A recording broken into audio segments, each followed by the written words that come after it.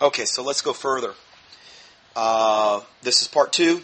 Sorry. I'd like to welcome back to part 2 of our current event weekly Bible study. In this particular study, we're taking a critical examination of pre-tribulation versus post-tribulation rapture. We're going to be continuing from part 1, talking and segueing into now John Nelson Darby, who lived from November 18th, 1800 to April 29th, 1882. He was an Anglo-Irish evangelist and an influential figure among the original Plymouth Brethren. He is considered to be the father of the modern dispensationalism movement. Now, when you hear that word, I have people say, oh, you're a dispensationalist. That word to me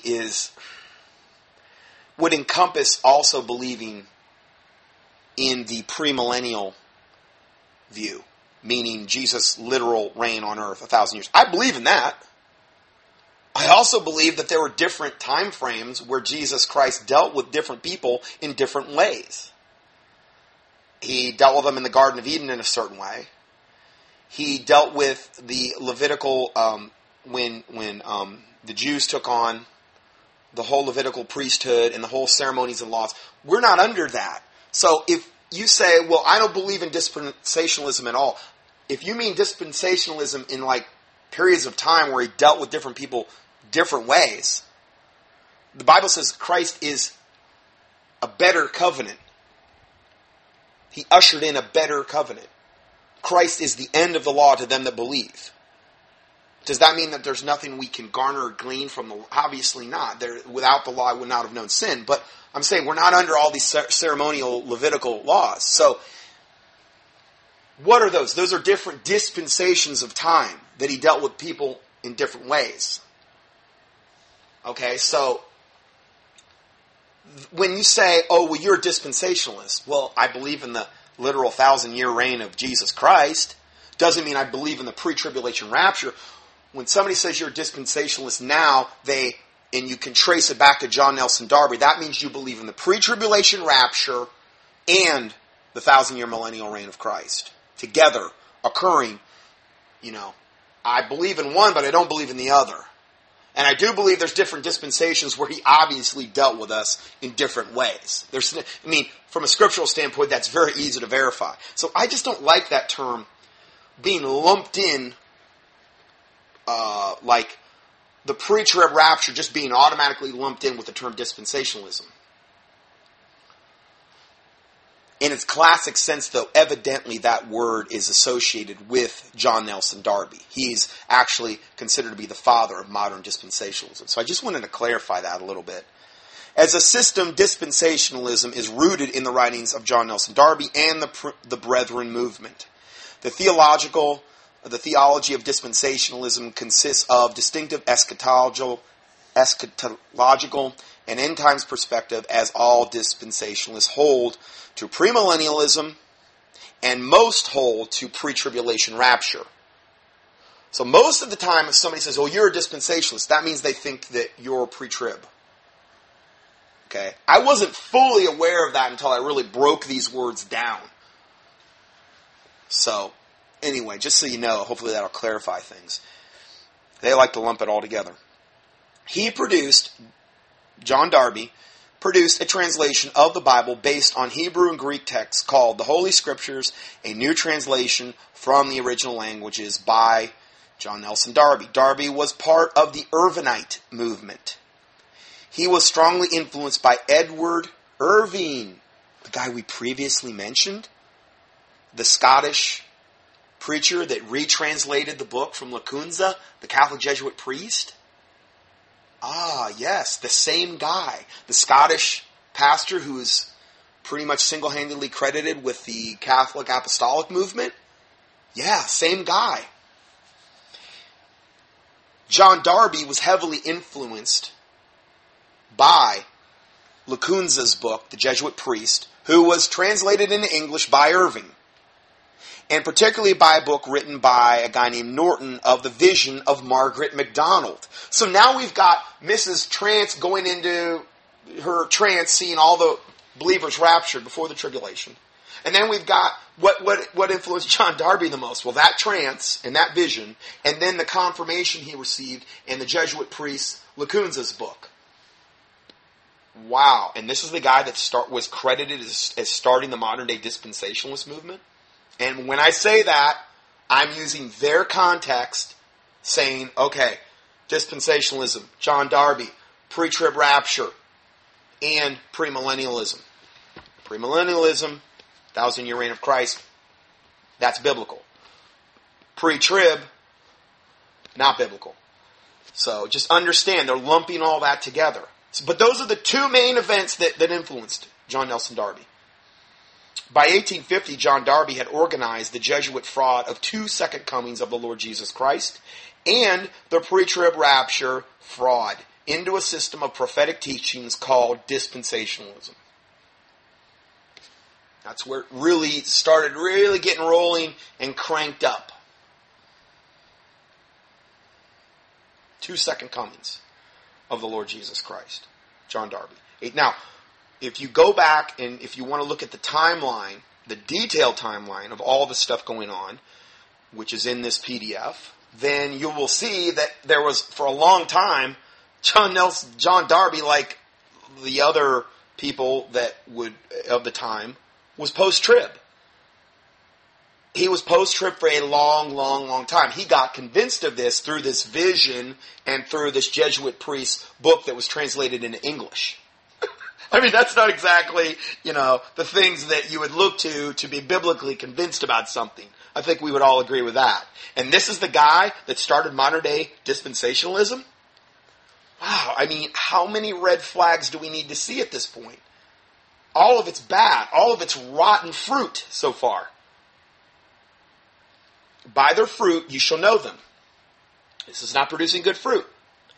In the 1860s, John Darby was put on the payroll of British East India Company. The British East India Company has historically been held by the Illuminati bloodlines of the European royalty. John Darby was sent to America with the specific Illuminati goal of weakening the strong faith of American Christians through dispensationalism. Whoa, what a bombshell that one is.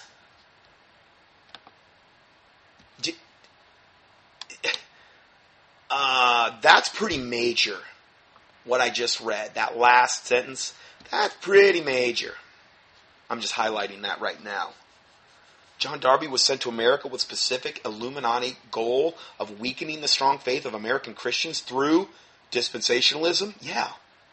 The East India Company and the British East India Company men had a habit of giving grants to pseudo-Christian evangelists. Rockefeller, and his fellow travelers followed suit, fostering evangelical Christianity while hiding their true intentions, which was to attain political power in the United States and then around the world, as old John D. Rockefeller demonstrated. In the United States, it was the Christian fundamentalist sect who were introduced to John Nelson Darby's dispensationalism. In China, it was the China Inland Mission. And in South Africa, prior to the Anglo-Boer War, it was the London Missionary Society. See, they had all ways they were trying to infiltrate the Christian church, the Illuminati.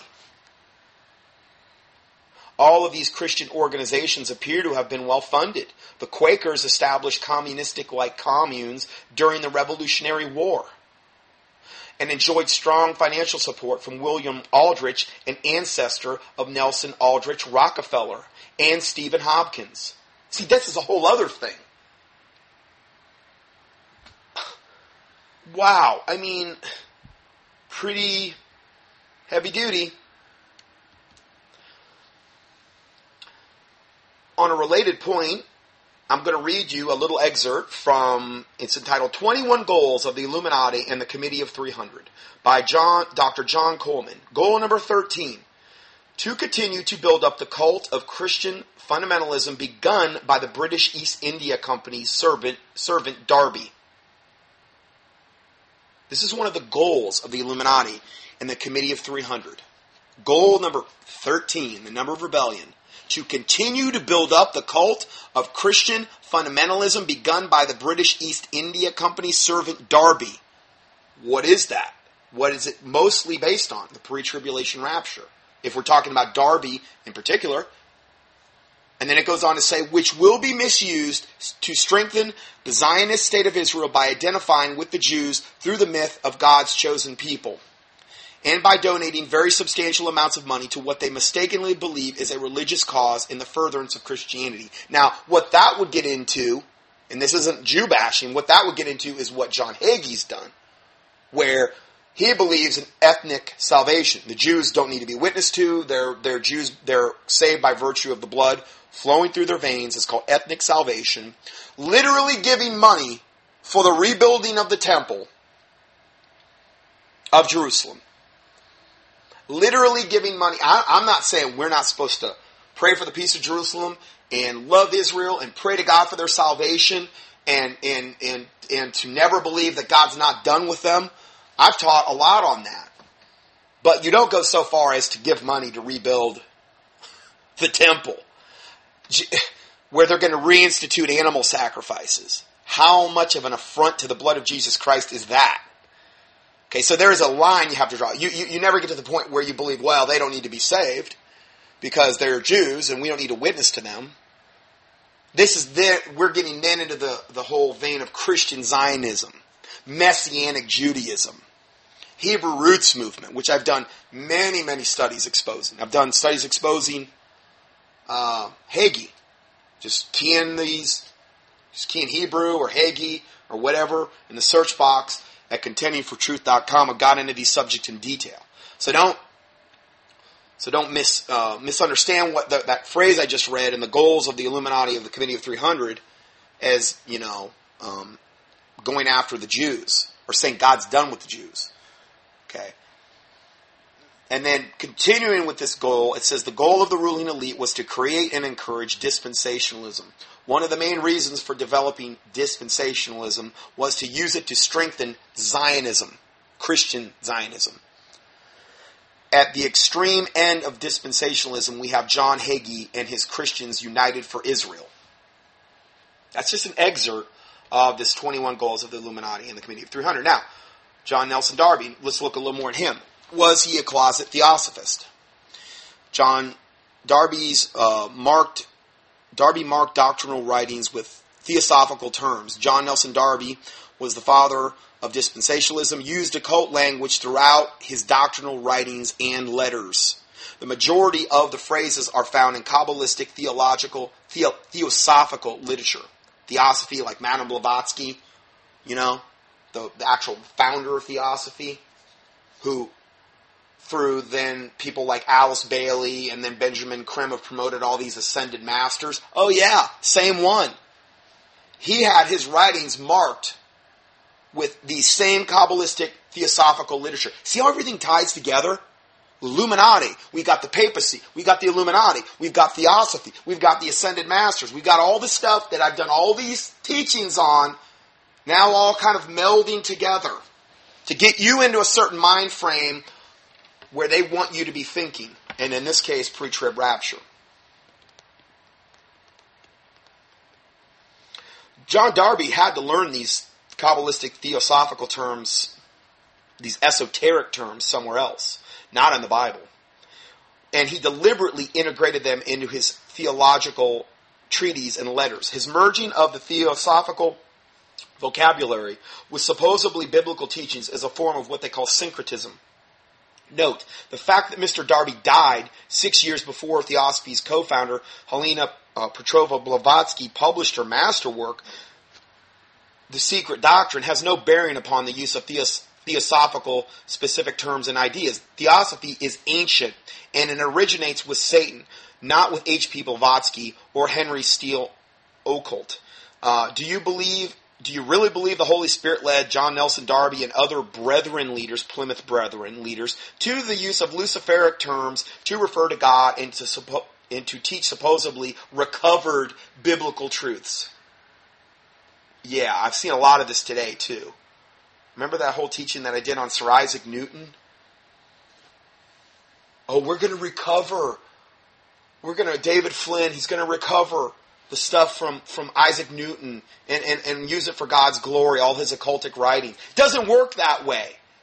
who was also a Rosicrucian, a high-level occultist. You know, Sir Isaac Newton being. It's a big theme that you'll see when Satan's trying to infiltrate the church. He's going to try to use occultic things, bring them in, and make them appear Christian. Infiltrate. Beware of the doctrine of the Pharisees and Sadducees. Jesus Christ warning. Bad leaven. That's why I say really the primary thing you need to be focusing in on is the Word of God, not books. I'm not saying there's no good books, but I'm saying be careful. You know, I can't sit down. I mean, I'm not going to sit down. I don't have the time to sit down and read a whole bunch of books written by men. I have a hard enough time getting into the Word of God as busy as I am with the ministry. And I'm not going to devote that time I would have normally put into the Word of God and devote it to these books. The Word of God is living. It's sharper than any two-edged sword.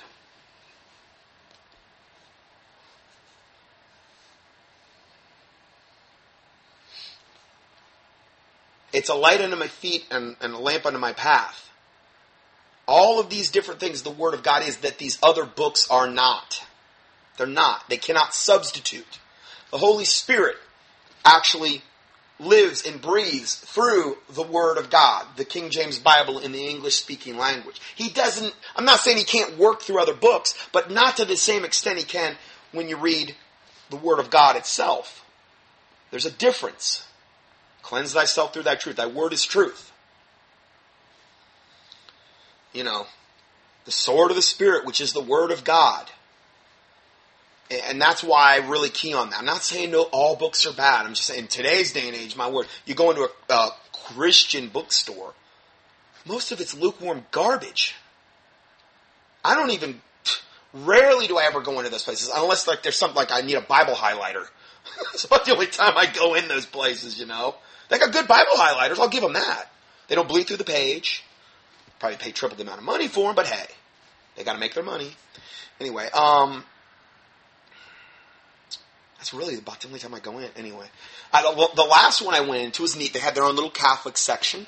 They had their crucifixes and all kind of pontifical things that you could buy, all the little cursed objects that they were, you know, making merchandise out of these nice occult objects. Hey, I'm sure that doesn't bother God. No, I mean, profiting off the things of Satan. Why would that bother God? You know, all these lukewarm heretical works that they're promoted, Rick Warren's books and all these emerging Christianity. Oh, I'm sure that doesn't bother God. Come on. Why can't we all just lighten up a little bit? No, it's an abomination in God's sight. So I'm just telling you, I'm not going to be pointing you to me or any other person. I'm going to point you back to the Word of God. Now, this history, you can go verify for yourself what we're going over today. You can go verify it for yourself. But I've already laid it out for you here. And there's a lot of different links you can click on in this PDF that'll take you to various things if you want to explore it further. So, going further here, so do you really believe the Holy Spirit led John Nelson Darby and other Plymouth Brethren leaders to the Luciferian terms to refer to God and to teach supposedly recovered biblical truths? Darby used some of these phrases frequently, but for the sake of brevity, I've cited one reference from Theosophy writings and one reference from Darby's writings for each term. Now, for the full report, I'm not going to even go into those because we don't have time to do that. But I give you the link, libertytothecaptives.net, and I give you the link here. It's on page 5 of the PDF. You can click on that. You can go through all the parallels between those. More examples of Darby's and other Plymouth Brethren theologians' use of theosophical terminology may be found at stempublishing.com. And then there's also 3 different links here. John Darby's Christ compared to Alice Bailey's Theosophical Christ. It's always good when you're kind of in league with Alice Bailey. You go to Share International's website, Benjamin Creme, Devil Betraya. Okay, Maitreya's website, United Nations sponsor. He claims to be everything to all people. The 5th Buddha, the Krishna, the Messiah to the Jews, the Christ to the Christians, the Imam Mahdi to the Muslims. Claims to be all these things wrapped up into one package. You go to his website, Benjamin Creme is False Prophet. The main books they will point you to if you want to learn more and get higher enlightenment is to Alice Bailey's books. It's a whole laundry list of Alice Bailey's writings, which were channeled through demonic supposed ascended masters. They were all channeled, like with automatic writing. Alice Bailey was a disciple of Madame Blavatsky, who started the Theosophical movement, who wrote like fun books like Isis Unveiled and these types of really, really high-level Luciferian occult books. No red flags there. I don't know why I'm all getting all upset about this. I just need to lighten up a little bit, I guess. When you start connecting the dots, it's so flagrant what's going on here.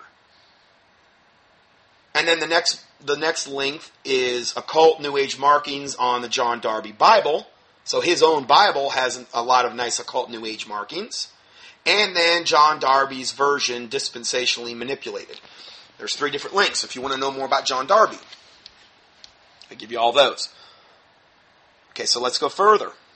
Americans were and have been proven to be particularly easy to be taken by the Jesuit-originated non-scriptural doctrines of the pre-trib rapture. The reason is because of what is the makeup of the people group known as Americans. Well, this is speculation, but they bring up a point here. Perhaps the best way of describing the American people group is one which came from a stock of hardworking, risk-taking, God-fearing people, maybe a long time ago, for the most part, who delight in making plans and taking special delight in having their plans come together. Americans are good planners in general. As a people group, they do not want God messing up their plans, unless He would poof them out in a fabled pre-trib rapture to heaven before anything bad would happen to otherwise mess up their plans. Well, that's kind of a good point. I'm sure that a lot of people would take great offense to that. I didn't say it, they said it.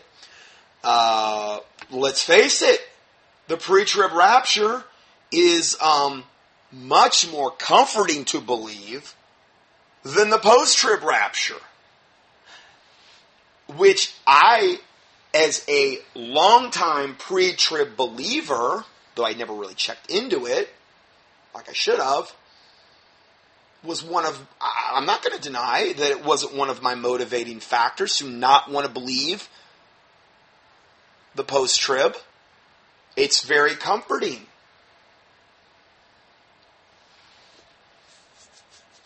The heart is deceitful above all things and desperately wicked. Who can know it? My heart liked it. There is a way which seemeth right unto a man, but the end thereof are the ways of death, though. The Bible says that. I'm not saying that everybody believes in pre-trib's going to hell. I'm just saying that, the heart is deceitful above all things. Let's go further. In America in the 1860s, Darby's 2 second comings dispensational interpretations met with wide open reception. 1860s. Now we're really starting to get cranked up where this theory is starting to become prevalent. It met wide open reception across the entire spectrum of American and Protestant biblical Christianity. Okay, so who was Darby most heavily influenced by in this thing?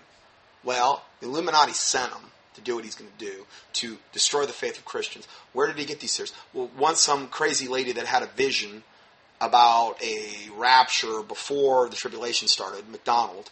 And then the other was Lacunza's book, the Catholic Jesuit priest, who wrote about the pre-trib rapture for the first time. That's a really good foundation to build my my belief system on. I mean, I can't blame him. Obviously, I'm being sarcastic. A lawyer of very dubious character who had become a Congregationalist preacher named C.I. Scofield came under the influence of Darby and the Plymouth Brethren. Scofield then published the Scofield Reference Bible, promoting the pre-trib rapture, and most known the history from that point certainly has, in part, led to the great apostasy and falling away from the faith. Wow. Well, this is when it's really getting cranked up and really getting accepted. Scofield Reference Bible, which promotes the pre-trib rapture. That's why people say, what's a great reference Bible? I don't know. I don't really know. I'm very, the ones with commentaries, I don't really know. I'm very reluctant, because then you get into the whole man's writings alongside the Word of God. I will not even recommend that. Now, it's one thing to have a reference Bible where you have different Bible verses connecting to others that are in relation to that. But when you start to get into all of these, oh, it means this and that, well, you got to be really careful. Scofield then published the Scofield Reference Bible promoting the pre-trib rapture. The most known, and most know the history from that point, certainly has in part led to the great apostasy and great falling away from the faith. Well, you mean like in 2 Thessalonians chapter 2? There will come a falling away? Yeah. Falling away of the faith. The apostasy, which is translated from the word apostia, I believe. Apostasy of the church. That's what the Bible says was going to happen prior to the revealing of the Antichrist. And then that wicked will be revealed. I believe 2 Thessalonians chapter 2, verse 3. So this is what the Bible predicted is going to happen. So this is why we should be more on guard in today's day and age than any other time. But people get, let's give them the benefit of the doubt. They get saved, and then they just believe whatever's told them. And they're without really searching the Bible out for themselves to see if the theory they're believing in is true. That's what I did pretty much. Why am I going to judge anyone else? It's pretty much what I did. It's what most people do. They trust their pastors or their preachers. Well, this is all they've ever gotten from the cemeteries. I mean, the seminaries that they've went to. The seminaries, since, for over 100 years then, started propagating this to their preachers. Then they propagate it to their people. And everybody gets corrupted with this bad doctrinal leaven. That's why it's so prevalent today. That's why it's like, how could you possibly question the pre-tribulation rapture? Listen, you need to pretty much be questioning anything that's been all of a sudden taught in modern day times as truth. If the foundation's been corrupted, it's going to corrupt you if you buy into it, to a certain extent. Darby traveled widely in Europe and Britain in the 1830s and in the 1840s and established many brethren assemblies. He gave 11 significant lectures in Geneva in 1840 on the hope of the church. These established his reputation as a leading interpreter of biblical prophecy. The beliefs he disseminated then are still being propagated in various forms at places such as Dallas Theological Seminary, one of the main cemeteries on the planet for preachers, and Bob Jones University, and by authors and preachers such as Hal Lindsey and Tim LaHaye. Oh, the Left Behind series, the late great Planet Earth. You better believe it. But that's all anybody ever really knows about. A lot of the Christians that have gotten saved. They don't know any other view. Yes, it's really that bad. Before the Left Behind series, big money maker was Hal Lindsey. I mean, you have to just think, in the apostate time we're living in, you better be questioning all of these supposed widely accepted theories that the, quote, church is putting out. If it was really, really, really biblical truth, do you think Satan would just let this stuff get disseminated just so easily, like in Left Behind and all the movies and Tribulation Force or whatever? You don't think there'd be more resistance to it or more condemnation of it?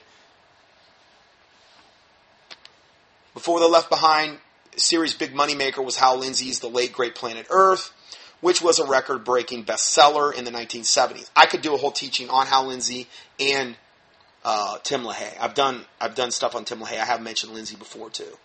Huge problems, gigantic, with their ministries. Like Lindsey, LaHaye's Big Moneymaker series perpetuates a huge misunderstanding of Scripture based on Darby's dispensationalist theology. In 2004, a Newsweek poll found that 55% of Americans believe that the faithful will be taken up to heaven in a pre-trib rapture. A 2004 Newsweek poll found that 55% of Americans believe the faithful will be taken up to heaven in a pre-trib rapture. Who wouldn't want to believe that? That's all you'd ever known or seen? Yeah, sure, that sounds great. I want to believe that, yeah. Let's go further. When Christ returns, every eye shall see him. Jesus said 4 times in John 6 that the resurrection is on the last day, like Paul said at the last trump. Jesus said that he that shall endure to the end, the same shall be saved. The end is the end. And Jesus said he sends his angels for his elect at the end or immediately after the tribulation. And we're going to prove that scripturally. We haven't even got into the scriptures yet. The success of the, quote, Left Behind series is a testimony of how the faith, the common salvation for which we are to earnestly contend for, has been corrupted. That's that verse in Jude. The corruption has been done to make fortunes for men who make merchandise of the souls of men who buy their corrupted doctrines. Just as Peter said, through covetousness shall they with feigned words make merchandise of you, whose judgment now of a long time lingereth not, and their damnation slumbereth not. That's really heavy duty. Remember what I just said about the whole Christian bookstore thing? Tim LaHaye, Left Behind, all this stuff. All these books. Through covetousness shall they, with feigned words, false words, make merchandise of you. That's what they're doing. It is a fact that Darby dispensational pre-trib rapture was not believed anywhere in Christianity until the 1800s. And that's and we're moving into the end times, this time that Jesus said, be not deceived. God said in 2 Thessalonians, for this cause God shall send them strong delusion, that they will believe a lie, that they might all be damned who receive not the love of the truth, but had pleasure in unrighteousness. They that endure unto the end, the same shall be saved.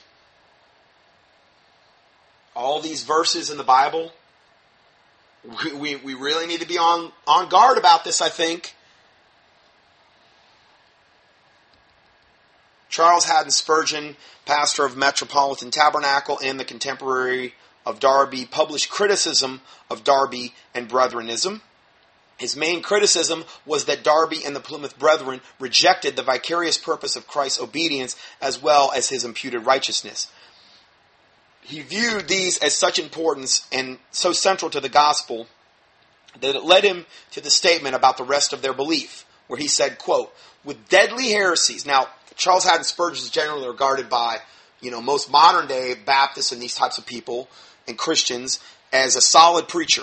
Okay? He said, quote, with the deadly heresies entertained and taught by the Plymouth Brethren, in relation to some of the most momentous of all doctrines of the gospel, I feel assured that my readers will not be surprised at any other views, however unscriptural and pernicious they may be.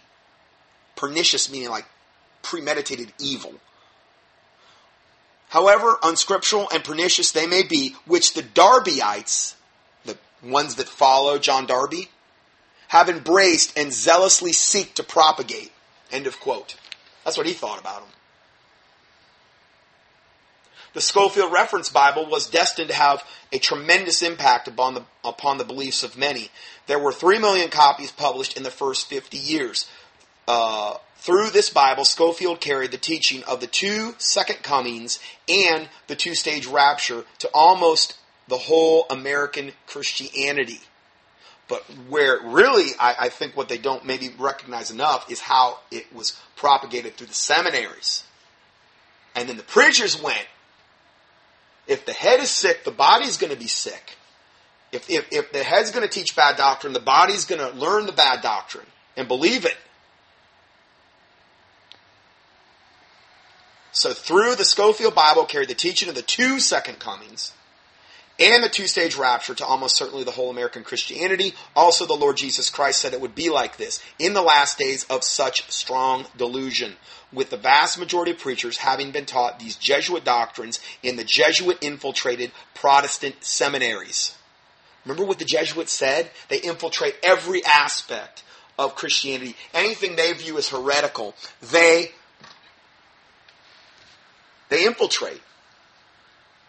Matthew 24:24 says, there shall arise many false Christs and false prophets, and shall show great signs and wonders, insomuch that if it were possible, they shall deceive the very elect. The truth train of history of the pre-trib rapture doctrine begins with two Jesuit priests. The first named Ribera, his writings influenced the Jesuit priest Lacunza. Lacunza influenced Irving, the Scottish minister who translated his book into English. Irving influenced then Darby, and then also that crazy MacDonald lady who had the vision influenced Darby. Darby influenced Scofield. Scofield and Darby influenced D.L. Moody, and Moody influenced a very large part of evangelical Christianity and almost the entire Pentecostal movement. Someone once said all roads lead to Rome. And in this case, the pre-trib rapture doctrines, in regard to the pre-trib rapture doctrines, that remains accurate. You see the progression? You see the infiltration? You see the leaven? It's so obvious. And again, for a much more detailed timeline of the pre-trib rapture theory, go to the end of this PDF. I don't know where it starts, but it's probably about 10 pages. And scan through it. And you can see a much more detail. And he's got the guy that put that out has $1,000 reward for anybody that would want to try to challenge it. He actually flew overseas and verified all this stuff. Then they quote this quote, to seek the truth from God, we must be totally honest with ourselves. That's all we're really doing today. We're just documenting the obvious. This is documented, well-known stuff I'm going over. It may not be largely disseminated through the church, but it's easily verifiable, this stuff. The Lord, our Lord, the King of Kings, Jesus said, I am the way, the truth, and the life. He also said that when the Holy Spirit came, He would lead us into all truth. If we are truly disciples of Christ, we must accept all truth no matter where it leads. As long as it doesn't contradict the Word of God, obviously. John 8:31 and 32 says, Then Jesus said to those Jews which believed on Him, If you continue in my word, then are you my disciples indeed. And ye shall know the truth, and the truth shall make you free. Most people just want to say, oh, you will know the truth, and truth will make you free. No, that's dependent on the verse before. If you continue in my word, Jesus said. That's why I'm always pointing people back to the Word of God. Not myself, not any other preacher or pastor. Not to say that there's not good preachers out there. Not to say I'm good, I'm just saying. But I just would primarily, I know that I'm not doing the wrong thing if I point you to the Word of God. If you continue in my word, then are you my disciples indeed, and ye shall know the truth, and the truth shall make you free. The washing of the water of the word. Sanctify me through thy truth. Thy word is truth. Sanctify means to be made holy and set apart. The words of the Lord are pure words, as silver tried in the furnace of earth, purified 7 times. Thou shalt keep them, O Lord. Thou shalt preserve them from this generation and forever. Psalm 12, verse 6 and 7. So, again, very, very important. And then it ends by saying Isaiah 21:6, For thus hath the Lord said unto me, Go, set a watchman, let him declare what he seeth. Well, that's all I've ever claimed to be as a watchman. I'm just declaring what I see, and it's real obvious. It's not like, well, I don't know if I can buy that. It's verifiable history. I mean, you got it all in here. You got the Illuminati, you got the Catholic Jesuits, you got the Catholic Church, the Pope, you got Jesuit priests infiltrating things. You've got people on the Illuminati's payroll. You've got all kind of cults and cultic beliefs and unbiblical denominations thrown in here. You got the love of money. You got everything in here. You don't have that with historical premillennialism, which is essentially post-tribulation rapture. There's none of these controversies. We're going to look at that in a second. I have a little chart here of comparison of Christian tribulation views, pre-tribulation, mid-trib, post-trib. It's a little visual you can look at. You know, when the rapture, the church, second coming, what each one believes. Okay? So there's a little visual there. Mid-tribulation, I'm just going to say a quick paragraph on this. Believe that the rapture of the faithful will occur halfway through the tribulation and will endure the phase of the tribulation which tests their faith, but that they will be removed before the last half occurs, because that 3.5 year period is manifestly dominated by the wrath of God falling on those who reject Him. Supporters of this view often cite 1 Thessalonians 5:9, which says, "For God has not destined us for wrath, but to obtain salvation through our Lord Jesus Christ." I cannot imagine hanging my whole hat on that one verse. We're raptured in the middle because it says that one verse. Oh, come on. Is that all you've got? We're going to do a whole Bible study on this. Really go in depth. I mean, more in depth than I've ever done on anything ever. I'm not going to... I mean, anyway. We will talk about that verse later at length. Just that's all I'm going to say about it for now. Okay, so that's all I'm going to say about mid-trib. Post-tribulation rapture. Some of this I've already said. I'm going to re-repeat so we have a little more of a foundation. This doctrine holds that there is a resurrection rapture of living believers in Jesus Christ at the end of the age. End of the 7-year tribulation, more specifically. Okay, so post-tribulation raptures believe that Christians will remain on earth through the first 3.5 year tribulation period and the second 3.5 year great tribulation period. Okay, that's the great tribulation, the second 3.5 period. This later period starts at the abomination of desolation and ends at the battle of Armageddon. The latter period now. The elect will be gathered by His angels to meet Christ in the air, raptured at Christ's second coming. This is usually understood as being in line with what they call historic premillennialism. Historic premillennialism, again, I've already said this, could more objectively be called post-tribulational premillennialism. This is the historic position of the church. The use of the term historic implies that this point of view is the historical view of premillennialists, while pre-tribulation is a new theory. Post-tribulational premillennialism is the Christian eschatological view that teaches that the second coming of Jesus Christ will occur prior to the 1,000-year reign of Jesus Christ and the saints, but subsequently to the great apostasy and the tribulation. Historic premillennialism draws its name from the fact that the early church fathers, Irenaeus, Polycarp, Apostle John, Justin Martyr, Papias, held to this theology. Historic premillennialism was a popular view among Protestant Christians. Actually, you couldn't call them Protestants, though. Again, they were the ones that particularly came out of only the Catholic Church. It was a popular view among Christians, real Christians. Early church fathers, the whole 9 yards. Okay? But it was a popular view among who they term as Protestant Christians until the rise of dispensationalism in the 19th and 20th century. See, it's a foregone conclusion that the pre-trib, which I'm just going to say and lump it in like they like to lump it in, the pre-trib rapture theory, dispensationalism, which John Darby's credited of starting, who was an occultist, who had his own little occult Bible, who was heavily influenced by the things I've said, Catholic book by the Jesuit, and the crazy vision that Margaret MacDonald had. That's where he got it all from. This premillennialism, historic premillennialism, was popular among Protestant Christians until the rise of dispensationalism, started by Darby in the 19th and 20th centuries.